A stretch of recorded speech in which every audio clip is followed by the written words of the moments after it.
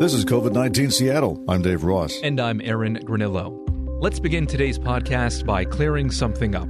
That quarantine order for people flying in from Washington state to the East Coast, Governor Jay Inslee says, never mind. We've been informed that Washington state was erroneously included in a list of states where New York, New Jersey, and Connecticut would require travelers to quarantine. And so we've been told to expect that to be corrected shortly. New York Governor Andrew Cuomo said yesterday Washington was on a list of states that have high infection rates. Their residents would have to quarantine for 14 days.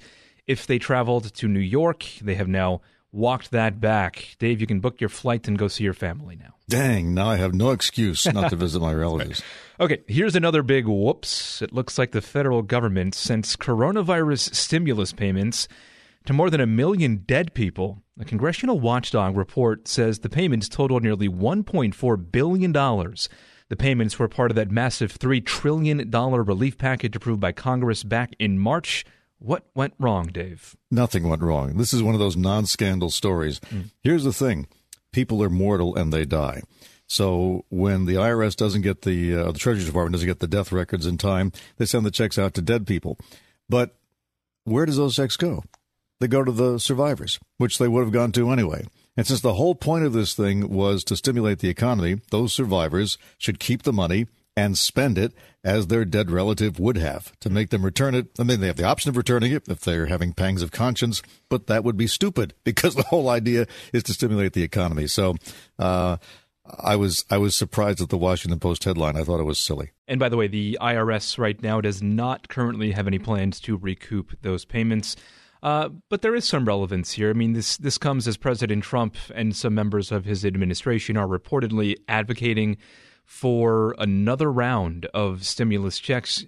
And I think you're right, Dave. I don't think this mistake will ultimately end up be the deciding factor as to whether we do see a round of another. Well, that would be silly. If you use this as an excuse not to pass another round of stimulus, you're just hurting people who don't deserve to be hurt. I'm pretty sure that the people who are getting the stimulus checks, their families are probably in the same economic circumstances as their now deceased relatives.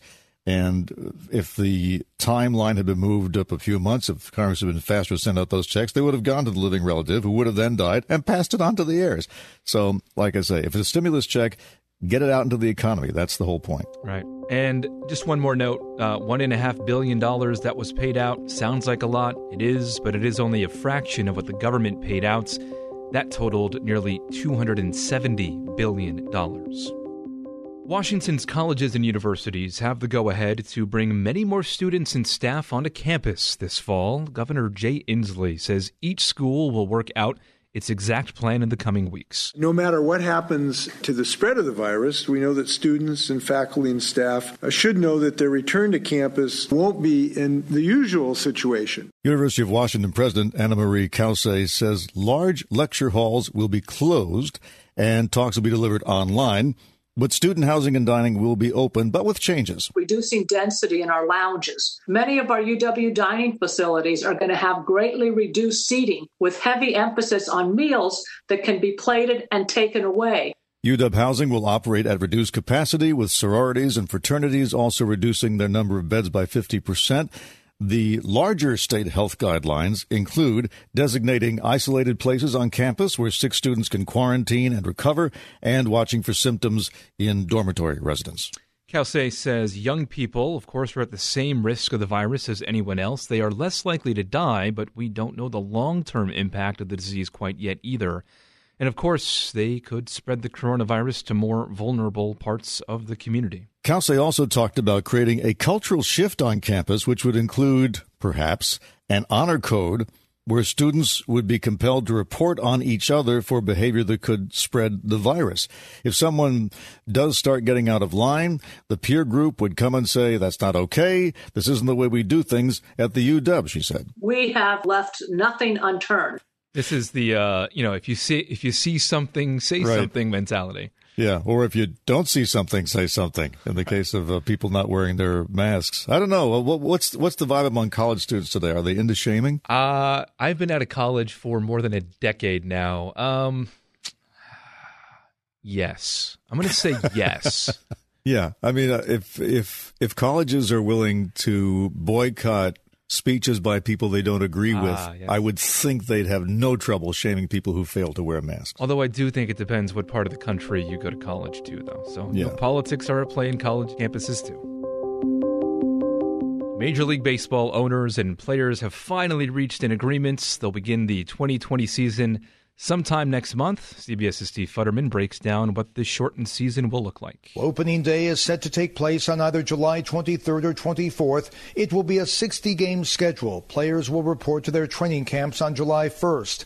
There will be some major rule changes. The National League for the first time will have a designated hitter, and extra innings will start with a runner at second base. Right now, the plans call for 10 teams to advance to the postseason, but that could be increased. It will be the shortest baseball season since 1878. And, of course, no fans in the stands. You know what else I saw, by the way, is there's no spitting or high fives allowed. Like we're bearing the lead here. Extra innings, they start at second base, and the National League is allowing DHs? Yeah, so the whole second base thing, that was already in talks, in previous seasons because they want to speed up the pace of the game. Yeah. So, the whole theory is if you already have a runner on base, you have a better chance of scoring quicker. So they want to end the game faster. It's a shortened season. They're trying to make it even shorter, Right. That doesn't make any sense to me, though, Aaron. Doesn't that betray the whole spirit of the game? Is you got to earn your way on base. You don't just get stuck there. Yeah, I don't know. You're a purist, I guess. I don't know. I know there's a lot of debate there. Yeah, I know you're fudging with history there because exactly the numbers are sacred in baseball. You can get away with anything during a pandemic, I guess. Right. But here's the real lead. This all comes as Seattle Mariners have tested positive for COVID-19. With the cases popping up, especially in some of the hot spots around the country, we have had a few players test positive, and right now they're asymptomatic. They feel great. That's General Manager Jerry DiPoto. He says the team is now working with the governor's office, the mayor, and King County to get clearance to work out at T-Mobile Park. Players are expected to start arriving in Seattle this Saturday. They'll go through COVID testing at the ballpark and into self-quarantine until the results come back. Okay, so this is obviously not going to be a normal season. Whoever wins the World Series, they'll have a giant asterisk next to their banner. Right. But this is going to be memorable. I mean, this is going to be a season nobody ever forgets. Even below average teams, perhaps even some in the Pacific Northwest, they can get hot for a few weeks. And you're saying this is our chance? This is the Mariners' chance, the abbreviated season, the asterisk season. We could go all the way. I had this question for Sully in the newsroom. So if the Mariners do end their playoff drought this season, is that legitimate? And I don't know the answer. I would say yes. Okay. I would say it would be exactly what would happen to the Mariners the one time they get hot. Mm-hmm. There's no fans in the stands. How fitting. Okay, I like baseball, of course. We know you're itching to get back to the theater. Yes. Did you happen to see this opera house performance in Barcelona? There's a string quartet playing to a packed audience of more than 2,000 houseplants.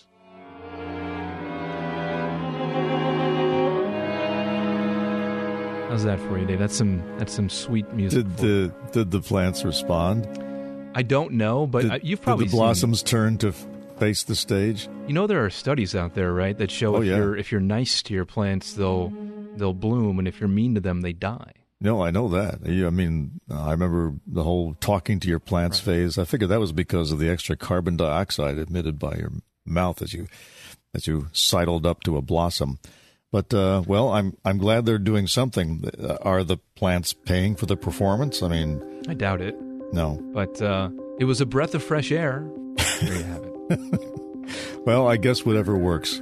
But I hope they figure out a way to bring audiences back because, how much TV can one person watch?